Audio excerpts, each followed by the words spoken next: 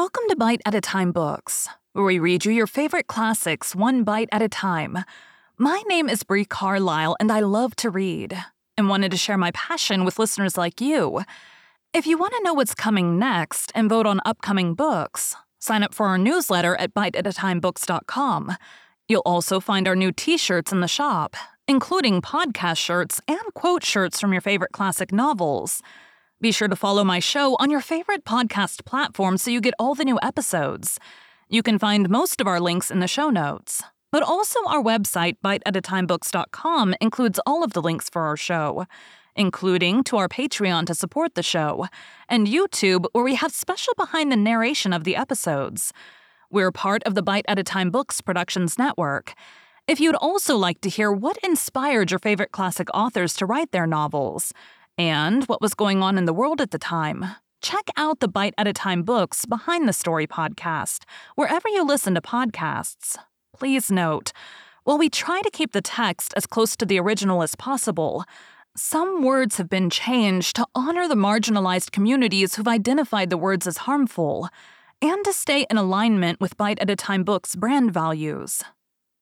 Today we'll be continuing The Phantom of the Opera by Gaston Leroux. Chapter 22. In the Torture Chamber, the Persian's narrative continued. We were in the middle of a little six-cornered room, the sides of which were covered with mirrors from top to bottom. In the corners, we could clearly see the joins and the glasses, the segments intended to turn on their gear. Yes, I recognized them, and I recognized the iron tree in the corner at the bottom of one of those segments. The iron tree with its iron branch for the hanged men. I seized my companion's arm. The Viscount de Chagny was all a-quiver, eager to shout to his betrothed that he was bringing her help. I feared that he would not be able to contain himself. Suddenly we heard a noise on our left.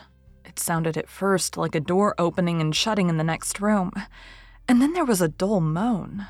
I clutched Monsieur de Chagny's arm more firmly still, and then we distinctly heard these words: "You must make your choice, the wedding mass or the requiem mass." I recognized the voice of the monster.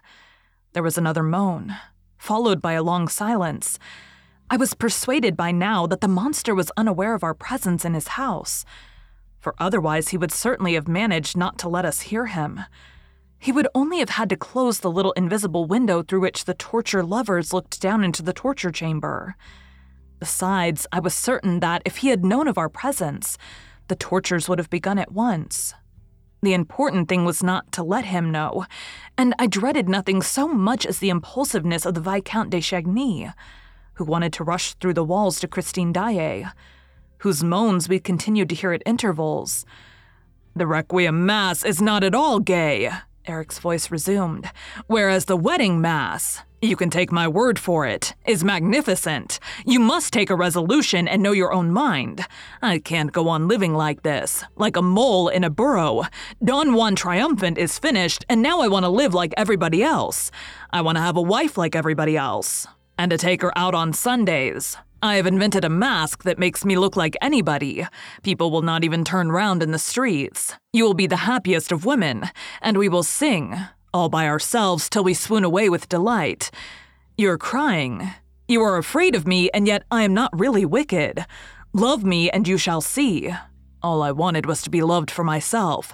If you loved me, I should be as gentle as a lamb, and you could do anything with me that you pleased."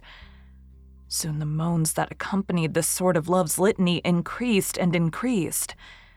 I've never heard anything more despairing. And Monsieur de Chagny and I recognized that this terrible lamentation came from Eric himself. Christine seemed to be standing dumb with horror, without the strength to cry out, while the monster was on his knees before her. 3 times over, Eric fiercely bewailed his fate. "You don't love me! You don't love me! You don't love me!" And then more gently, "Why do you cry? You know it gives me pain to see you cry." A silence. Each silence gave us fresh hope. We said to ourselves, perhaps he's left Christine behind the wall. And we thought only of the possibility of warning Christine Daae of our presence, unknown to the monster. We were unable to leave the torture chamber now, unless Christine opened the door to us. And it was only on this condition that we could hope to help her, for we did not even know where the door might be. Suddenly, the silence in the next room was disturbed by the ringing of an electric bell. There was a bound on the other side of the wall and Eric's voice of thunder. "Somebody ringing! Walk in, please!" A sinister chuckle. "Who has come bothering now? Wait for me here. I'm going to tell the siren to open the door." Steps moved away. A door closed. I had no time to think of the fresh horror that was preparing. I forgot that the monster was only going out perhaps to perpetrate a fresh crime. I understood but one thing. Christine was alone behind the wall. The Viscount de Chagny was already calling to her, "Christine! Christine!" As we could hear what was said in the next room, there was no reason why my companion should not be heard in his turn. Nevertheless, the Viscount had to repeat his cry time after time. At last, a faint voice reached us. "I'm dreaming," it said. "Christine! Christine, it is I, Raoul!" A silence. "But answer me, Christine. In heaven's name, if you are alone, answer me." Then Christine's voice whispered Raoul's name. Yes, it is I. It is not a dream. Christine, trust me. We are here to save you. But be prudent. When you hear the monster, warn us." Then Christine gave way to fear. She trembled lest Eric should discover where Raoul was hidden. She told us in a few hurried words that Eric had gone quite mad with love, and that he had decided to kill everybody and himself with everybody if she did not consent to become his wife. He had given her till 11 o'clock the next evening for reflection. It was the last respite. She must choose, as he said, between the wedding mass and the requiem. And Eric had then uttered a phrase which Christine did not quite understand. "Yes or no. If your answer is no, everybody will be dead and buried." But I understood the sentence perfectly, for it corresponded in a terrible manner with my own dreadful thought. "Can you tell us where Eric is?" I asked. She supplied that he must have left the house. "Could you make sure?" "No, I am fastened. I cannot stir a limb." When we heard this, Monsieur de Chagny and I gave a yell of fury. Our safety, the safety of all three of us, depended on the girl's liberty of movement. "But where are you?" asked Christine. "There are only 2 doors in my room, the Louis Philippe room of which I told you, Raoul, a door through which Eric comes and goes, and another which he has never opened before me, and which he has forbidden me ever to go through, because he says it is the most dangerous of the doors, the door of the torture chamber." "Christine, that is where we are." "You are in the torture chamber?" "Yes, but we cannot see the door." Oh, if I could only drag myself so far. I would knock at the door and that would tell you where it is. "Is it a door with a lock to it?" I asked. "Yes, with a lock." "Mademoiselle," I said, "it is absolutely necessary that you should open that door to us." "But how?" asked the poor girl tearfully. We heard her straining, trying to free herself from the bonds that held her. "I know where the key is," she said, in a voice that seemed exhausted by the effort she had made. "But I'm fastened so tight. Oh, the wretch!" And she gave a sob. "Where's the key?" I asked, signing to Monsieur de Chagny not to speak, and to leave the business to me, for we had not a moment to lose. "In the next room, near the organ, with another little bronze key, which he also forbade me to touch. They're both in a little leather bag, which he calls the bag of life and death. Raoul! Raoul, fly! Everything is mysterious and terrible here, and Eric will soon have gone quite mad, and you are in the torture chamber. Go back by the way you came. There must be a reason why the room is called by that name." "Christine," said the young man, "we will go from here together or die together." "We must keep cool," I whispered. "Why has he fastened you, mademoiselle? You can't escape from his house, and he knows it." "I tried to commit suicide. The monster went out last night after carrying me here fainting and half chloroformed. He was going to his banker, so he said. When he returned, he found me with my face covered with blood. I had tried to kill myself by striking my forehead against the walls." "Christine," groaned Raoul, and he began to sob. "Then he bound me. I'm not allowed to die until 11 o'clock tomorrow evening." "Mademoiselle," I declared, "the monster bound you, and he shall unbind you. You have only to play the necessary part. Remember that he loves you." "Alas," we heard, "am I likely to forget it?" "Remember it and smile to him. Entreat him. Tell him that your bonds hurt you." But Christine Daae said, "Hush, I hear something in the wall on the lake. It is he. Go away, go away, go away." "We could not go away even if we wanted to," I said, as impressively as I could. "We cannot leave this, and we are in the torture chamber." "Hush," whispered Christine again.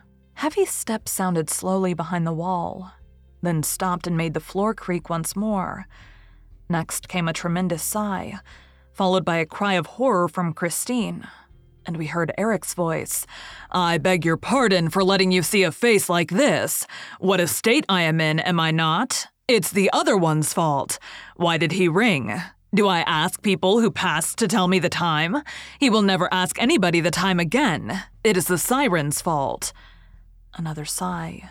Deeper, more tremendous still, came from the abysmal depths of a soul. "Why did you cry out, Christine?" "Because I'm in pain, Eric."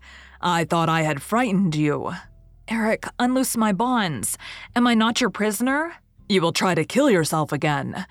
"You've given me till 11 o'clock tomorrow evening, Eric." The footsteps dragged along the floor again.